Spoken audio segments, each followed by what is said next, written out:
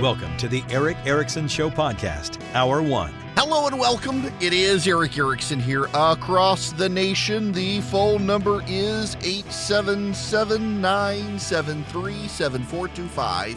If you want to be on the program, Scott Slade, this is for an audience of one. Scott Slade, thank you for your kind words last night. The measure of my affection is that I sat there the whole time. If you know, you know. Given the choice between giving birth to a velociraptor out my rear end or that again, I think I might take the dinosaur. But for you, I would go to that. Okay, now I can move. I gotta. That had to be in the record. Had to be in the record. I gotta move on. Got a lot to talk about today. I want to begin with audio I actually just saw. So I didn't even get Charlie to cut this up for me because I'm just seeing this actually from J.D. Vance's account, and this goes to a larger issue. This is Senator J.D. Vance of Ohio on local TV in Ohio. Talked to Senator J.D. Vance, and he says he does not agree with the federal government's bailout of Silicon Valley Bank.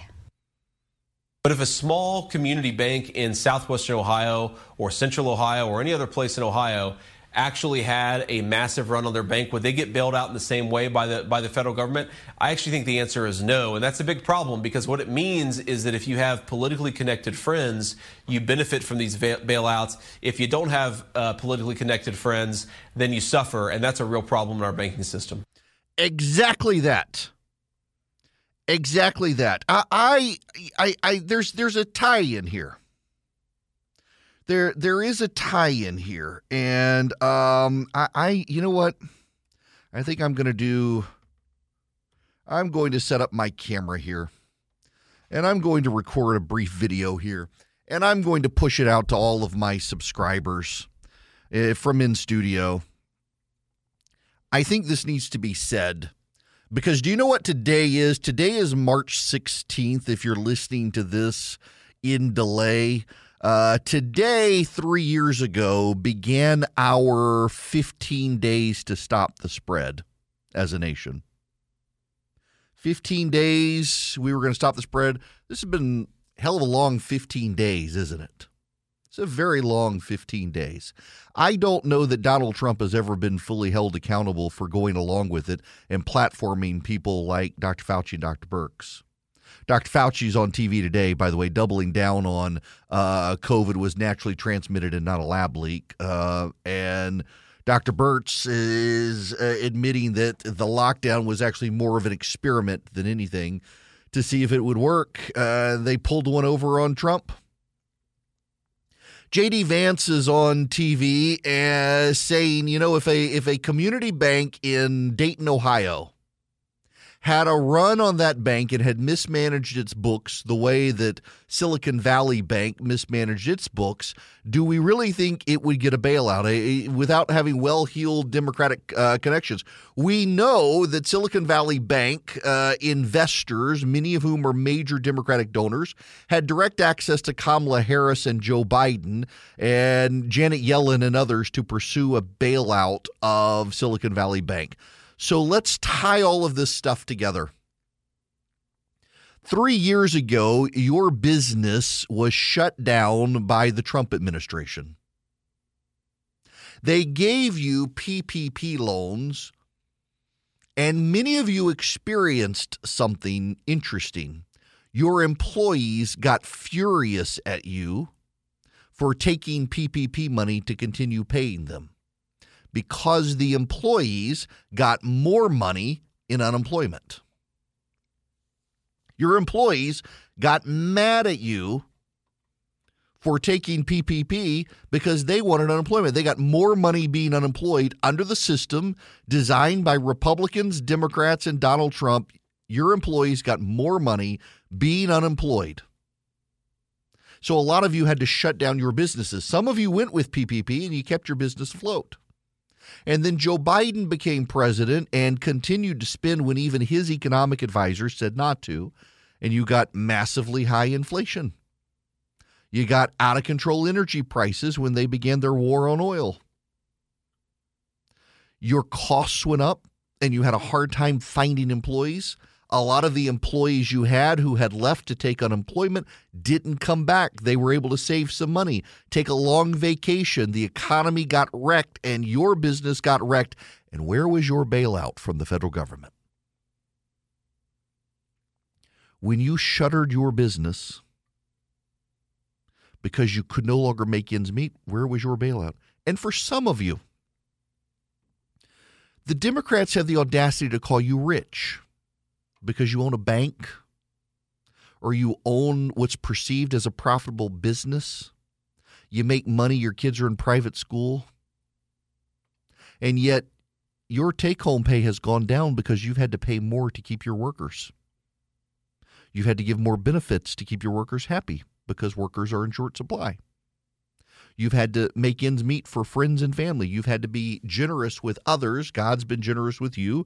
You've been generous with others, taking care of family members who've run into hard times post-COVID, paying the tuition for your kids to go to a school where they're actually getting an education instead of indoctrination. And the Democrats have the audacity to tell you you are rich and you don't need any help and they're going to raise your taxes because your income looks high and they're not taking into account the money you are spending to help other people and to give your kids an education.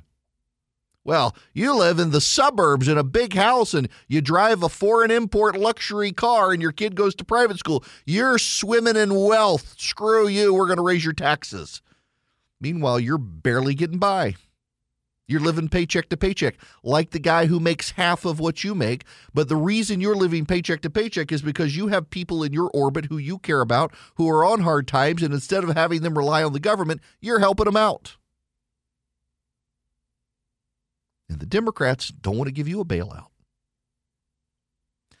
But the guy next door with the "in this house, we believe love is love and we have no room for hate," he's got a bunch of student loans for getting a master's degree in puppetry arts, and the Democrats want to use your money to bail him out of his student loans. You're an electrician who couldn't go into houses for 6 months because people were scared to death of COVID. Your business fell on hard times. You don't have a college degree, but you make a great living.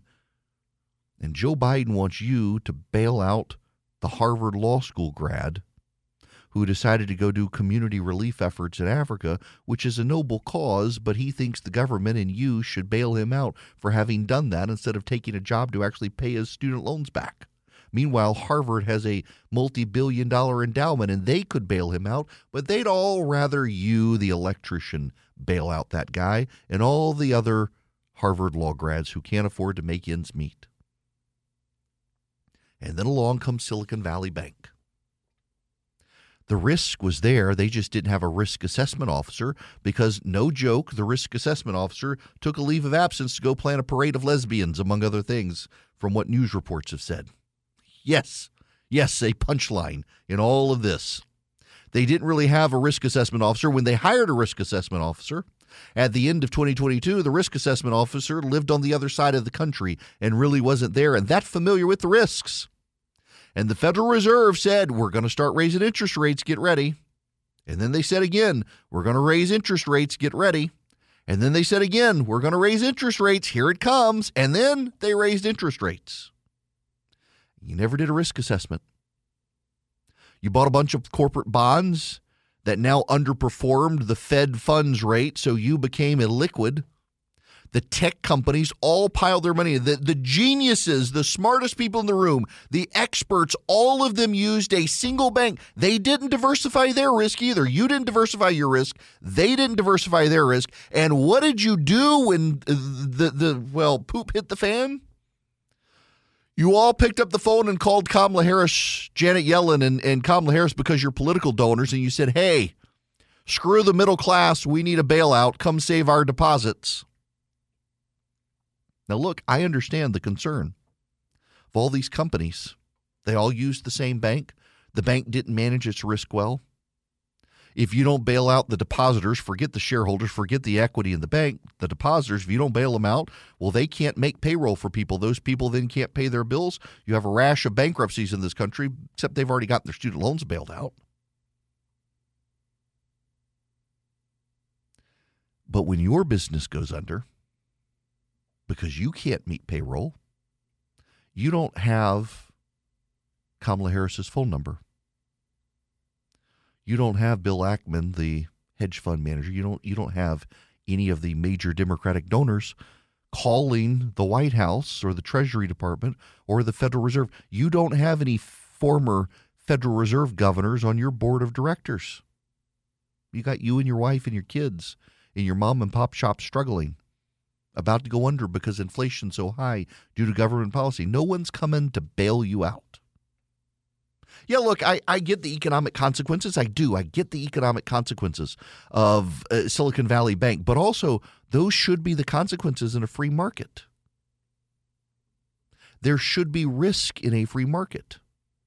And when you manage your risk poorly, there should be consequences, and other people will be out there in the creative destruction of the marketplace to pick up the pieces and rebuild.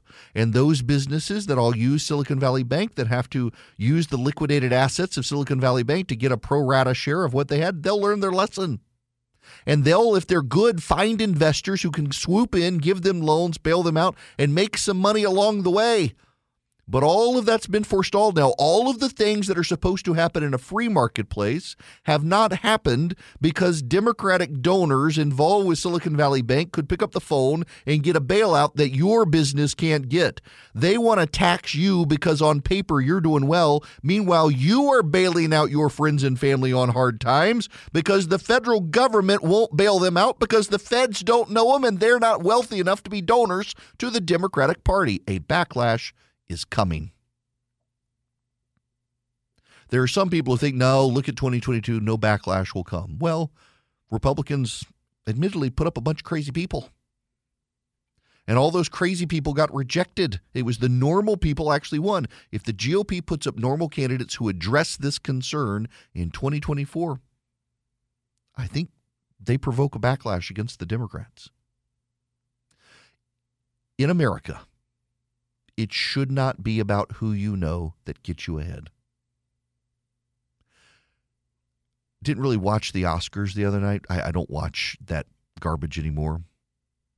But I tuned in at the end because the game was over and it came on. It was on the live stream on the front porch, and it was the Everything Everywhere All at Once people won. And I went back and watched the actor who won, the dad in that. It's a Vietnamese refugee. He said, this is the American dream. He dropped out of acting, gave up on it, wasn't getting jobs, came back in and he won. Won on the quality of his performance. That is the American dream. The American dream is supposed to be through your hard work and tenacity, you can get ahead. But you can't get ahead when the Fed is using your money to bail out the privileged elite from their student loans instead of making the universities with billion-dollar endowments cover their costs. You can't get ahead when the Fed is using your money to bail out a bank in Silicon Valley where all the Democratic donors are invested. You can't get ahead. The free market doesn't work when the free market is no longer free. A backlash is coming. The GOP nominates the right candidate who can articulate that message. There will be hell to pay, and there should be. The system is designed to work as a meritocracy. It's supposed to be that way in this country. It's not supposed to be about who you know to get ahead, but increasingly in this country, it is about your connections and who you know, and whose phone number can you call, and do you have enough Federal Reserve governors on your board of directors? And when that time comes, that the voters are finally enraged enough, and the GOP has a bunch of non-crazy candidates, the Democrats are rightfully going to have hell to pay. They should have hell to pay. What's going on in this country? They're not using the free market. They're not allowing the free market to regulate. They're stepping in and subsidizing. They're picking winners and losers. And all of us ultimately lose. 3 years ago, today, 15 days to stop the spread, it changed everything. And there's never really been a reckoning for Trump or the Democrats who provoked inflation when trying to perpetuate it. I think that reckoning is coming. So my kid has a queen-size bed. We've got a king-size bed. We got him Bull and Branch sheets, and he's used them. He had like kid sheets, and now he's old enough he doesn't want the action figure sheets anymore. Well, we got lost because, I mean, the sheets look like our sheets, except they're queen-size sheets, and they got put in our closet, and the kid was in despair. We got him Boll & Branch sheets. They've gotten softer and softer, and he's like, where are my real sheets? He refused to sleep until we found the real sheets because they're that soft. They're that good. They're made with a 100% organic cotton thread. They get softer in every wash. You can stay cozy all winter long with a set of Boll & Branch sheets. They really are that good. We have them on multiple beds in our house. My goodness, seriously, my kid, he's finally like, my sheets are for kids. I'm grown up now, and it's just a step of quality above what he had, and now he's like, can't sleep without these sheets.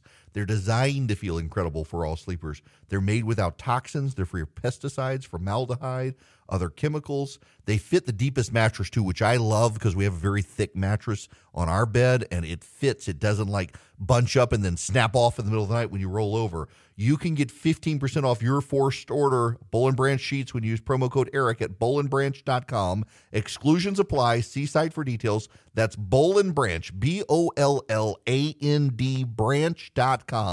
The promo code is ERIC, ERICK. Welcome. It is Eric Erickson here across the nation. 877-973-7425 is that phone number if you want to call in. At the bottom of this hour, I've been telling you there's an action alert for those of you who are listening right now from the state of Georgia.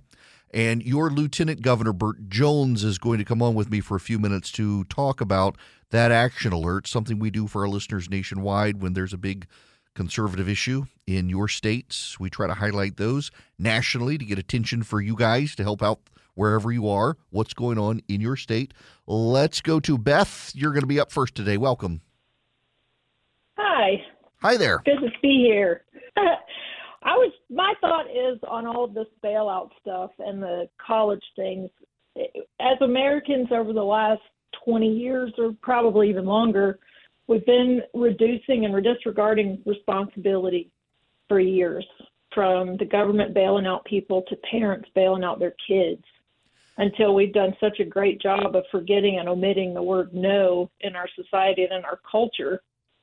Yeah, here we are. You know, that's a good way to look at it. When you think, I don't know if you've heard the story about the Stanford law students who had a meltdown over federal judge Kyle Duncan talking to the Federalist Society, and the university treated those adults like they were children, and the children had to be protected. They're adults. This inability to treat people as adults, make them take responsibility for themselves and tell them no. And the inability of some parents out there to tell their kids no really is ruining our society. And you know, interesting enough, Beth, and thanks for the phone call. I was in a meeting with some friends yesterday afternoon, and one of them made the point that you know, it's not a theological point. Just bear with me because I know for some it'll strike you as that. We live in an America where faith has kind of faded as a major thing. When people had faith, they believed in an eternity. They believed in a heaven and hell. They believed in a divine judgment. They believed in to some degree some level of goodness in society. When that goes away, when you're outside of the idea of everybody believes in a God and there's going to be a hell and a heaven, well, you've got to mete out justice yourself in this lifetime because there is no justice in the next lifetime. And likewise, you've got to surround yourself with a tribe of fellow believers and protect each other and have each other's back because there's no divinity to protect you, to have your back. And that begins to screw up society. One of the manifestations of that screw up is your inability to tell people no, lest they later tell you no or betray you in some way. You got to have your tribe's back no matter what. It begins a cascading breakdown of society. When we come back, school choice in Florida, it has just passed committee, and now it's on the vote in Georgia in the legislature. Welcome back. It is Eric Erickson. Across the nation, there's a civil rights movement growing, inspired by the COVID lockdowns when parents got to experience what their children were not learning in the classroom by watching them on their Zoom calls. And a number of Republican states took up an idea that originated out of Florida about 2 decades ago on allowing access for underprivileged kids, the children of police officers and first responders, to go to private schools with the money that states otherwise would pay into public schools. If the child doesn't go to a public school, doesn't get this portion of money from the state anyway. Florida pioneered it. Today in Florida, the Florida Senate Committee on Education has voted to expand Florida's historic program to more kids. Arizona has now passed school choice. Oklahoma has passed school choice. Iowa has passed school choice. Louisiana has passed school choice. Kansas is considering school choice. Texas is on the verge of passing school choice. One of the lone Republican states out there that has dragged its feet on expanding school choice is actually the state of Georgia. And under the leadership of the lieutenant governor of the state, Burt Jones, they were able to pass SB 233 out of the state Senate earlier this month. It would be the first meaningful school choice bill to ever make it in Georgia. However, it's still got to pass the House of Representatives in Georgia. Those of you in Georgia who want to get it passed, if you text the word ENGAGE to 33777, you can reach out to your state legislator in the House and to Governor Kemp and ask him to be public in support of it. It's got bipartisan support. A number of black Democrats in the state legislature are supporting school choice. They know it would benefit their community. Joining me to talk about this is the state's Lieutenant Governor, Burt Jones. Thanks very much for your support on the legislation. Hey, Eric. Good to be with you today, and thank you very much. We are excited about the movement of the bill right now, and we like our chances right now, but love being on your show so we can talk about it. Yeah, so I've gotten questions from people, and I want to allow you to talk about this one. The bill was originally drafted. It would be an expansive school choice bill. It was later amended so that it only applies to a level above poverty, poor kids in failing schools. Why the level of change there from being expansive to everyone to restricting who can take advantage of it first? Well, just to be honest with you, this is a measure that we've talked about or either brought up in years past, similar versions or either this exact version. And,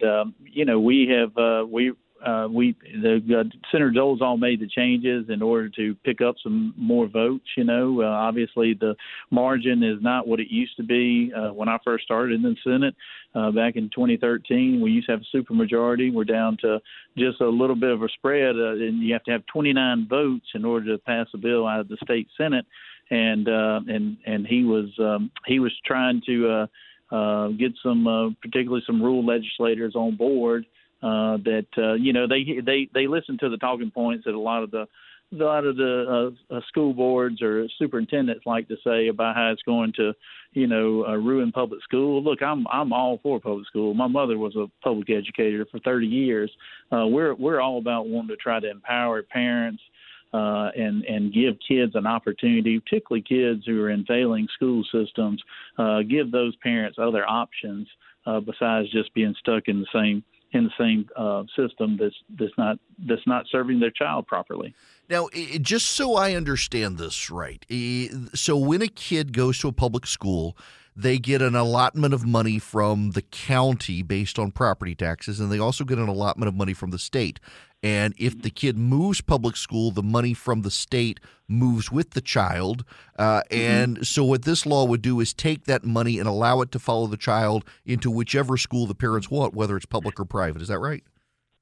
Then it's just state dollars. It doesn't touch the local dollars. Obviously, it's just the state dollars, which we set a number on it. It's on average, it's about $6,000 that the state participates, and so they would be able to take those dollars and go to a school of their choice, and even if they were to choose to try to homeschool the child, they could use those dollars towards that as well. So we think it's a good first step that a lot of other, as you said, Republican states have done. It's very popular. It's popular across party lines. We had a party line vote on ours, but I know there's some House reps, as you mentioned earlier, that are in the Democratic caucus. They're in favor of this bill. And like I said, if we really want to talk about what's in the best interest for the children, then giving parents an opportunity to put their kids in the best environment for that child is the way to do it, that I feel like. Now, I want to not throw you a curveball here, but a little more expansive on this. I know, and I don't. By the way, I don't want to put you in the middle of something where I know there are negotiations going on behind the scenes, but I do understand that one of the other contentions here is on the funding of the Hope Scholarship. Governor Kemp has proposed full funding for college for kids with B and higher. There's real hesitancy, I gather, from some members of the legislature that they don't want to put themselves in a sticky budget situation 5 years from now where they have to walk that back again. What's the lay of the land look like from your vantage point on how those negotiations are shaping up? Well, I'm going to be with Governor Kemp on this one. I'm for doing 100% Hope Scholarship tuition as well. That's what it was originally set up for back in 1992. It was set up to reward kids that did well, kept a B average, and give them opportunity at one of our university systems. And through the years, it's been chipped away at for whatever reason, and now we have a ability to fund it at 100% again. And so I'm with the governor on agreeing with that assessment, and I think we need to do it as long as we can. Well, I will tell you, as the parent of a kid who's about to head off to college, I'm with both of you on this one. And hope they do it. That would be good incentive for the state. Now, on school choice, the lay of the land in the State House, it's there. Committees are looking at it. We've seen this in the past where it either made it out of the House, died in the Senate, or made it out of the Senate, died in the House. If there are people who are interested in supporting the school choice legislation, it's SB 233. How do you recommend they approach their state House legislators without, of course, putting you in a sticky situation of the intra-chamber rivalries?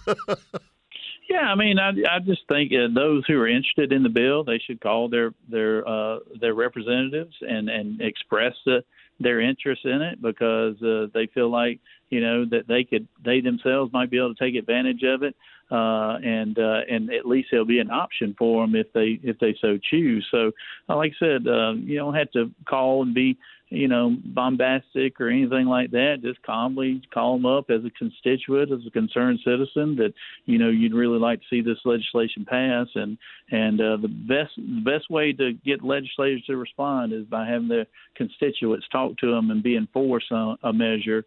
It goes a long way in this process.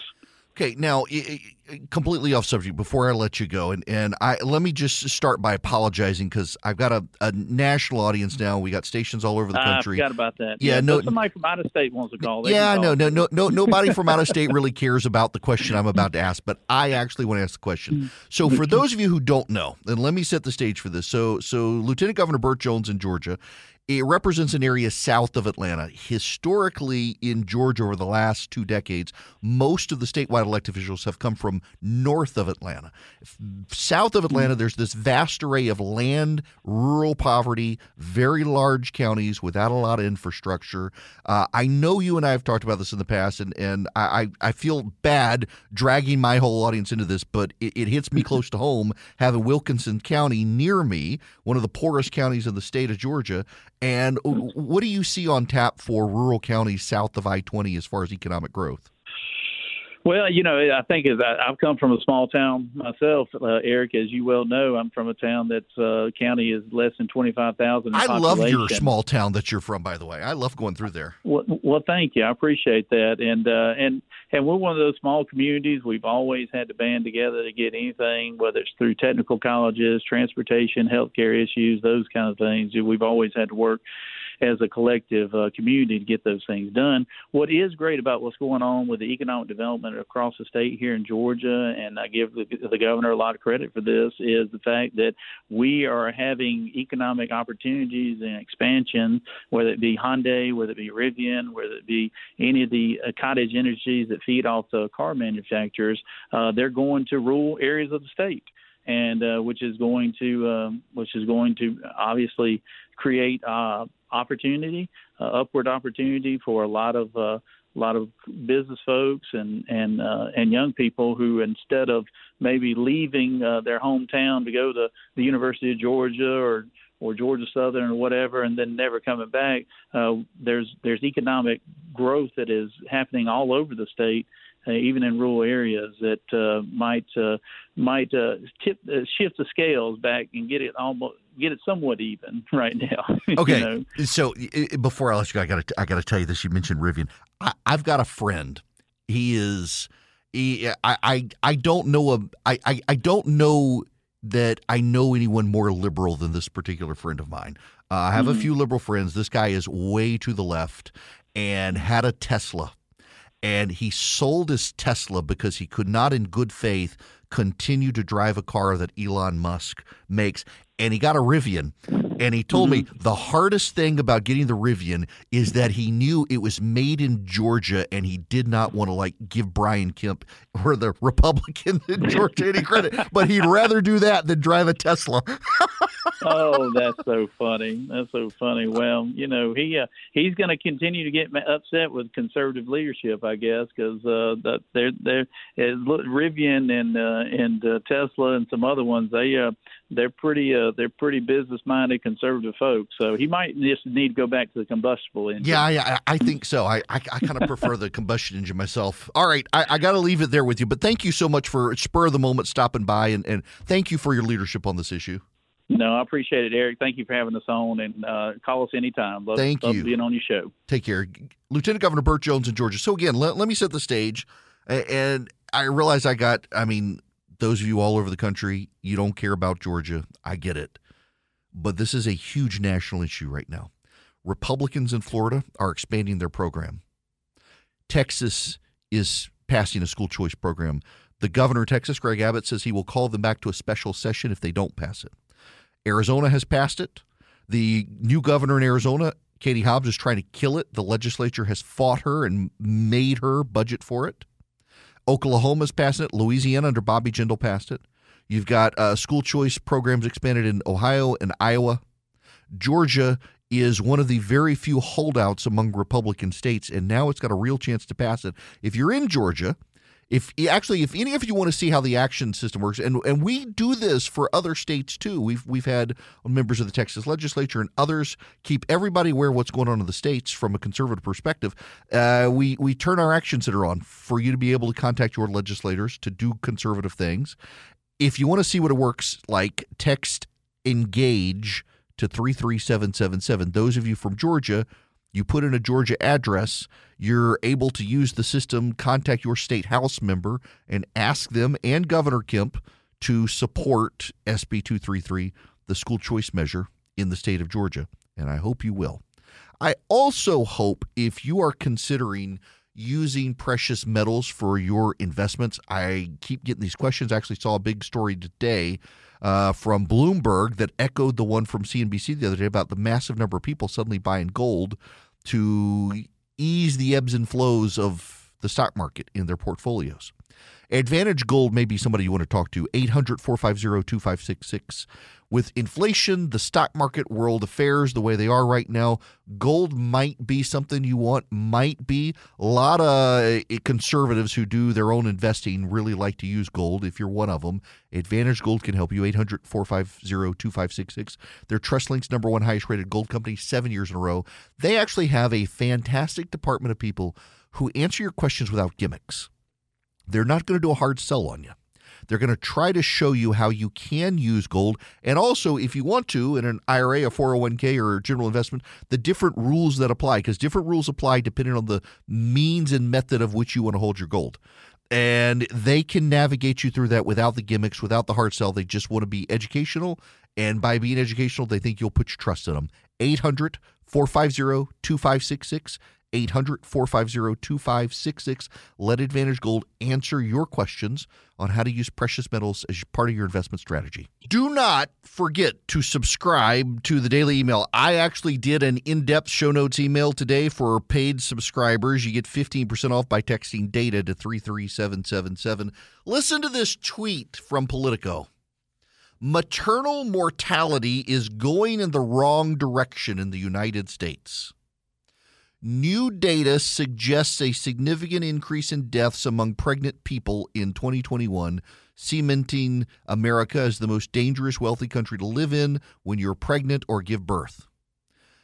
Strange juxtaposition, is it not? Maternal mortality among pregnant people. Not pregnant women, pregnant people, but maternal mortality. Why not pregnant people mortality? Because maternal signifies maternity, signifies mater from Latin, signifies mother, it signifies female. Female mortality is going in the wrong direction in the U.S., except pregnant people. There have been now multiple documented reports, though rare, still documented reports of women who identify as men being pregnant, not necessarily realizing they are pregnant, and having terrible healthcare outcomes because they don't present to the doctor as women. They say they're men, and they've had problems. I mean, there have been documented very few, only a handful, but it's happened. And as medicine goes woke and embraces the insanity, it's only going to get worse. If you want to improve the survivability rates of pregnancy, maybe recognize that only women can give birth and go from there. You would think they would do that instead of going off the cliff of this nonsense. Which reminds me, have y'all seen this clip? The lieutenant governor for the state of Minnesota. This is probably the worst parenting advice one could possibly give anyone. It's astonishing that this woman would say something like this, and this is the lieutenant governor of Minnesota. It's kind of insanity, terrible advice for parents. Because let's be clear, this is life-affirming and life-saving healthcare. When our children tell us who they are, it is our job as grown-ups to listen and to believe them. When our children tell us who they are, it is our job to listen to them and believe them. Next time my kid tells me he's Superman, I'm climbing up to the roof and throwing him off to see what happens. My kid says he's Aquaman, I'm holding him down in the bathtub saying, breathe, child, breathe. This is horrible advice. I did see an interview on TikTok with a kid who said that since people identify as furries, there should be a hunting season for the people who identify as animals. Since they now identify as animals, we should be able to hunt them. And I'm thinking, listen to that kid. That's the one you want to listen to. Hunt the furries. Open season on the people who identify as Bambi. I want that kid to run for president, by the way. When we come back, Joe Biden has a TikTok problem, and the Democrats aren't really sure what to do about it because of China.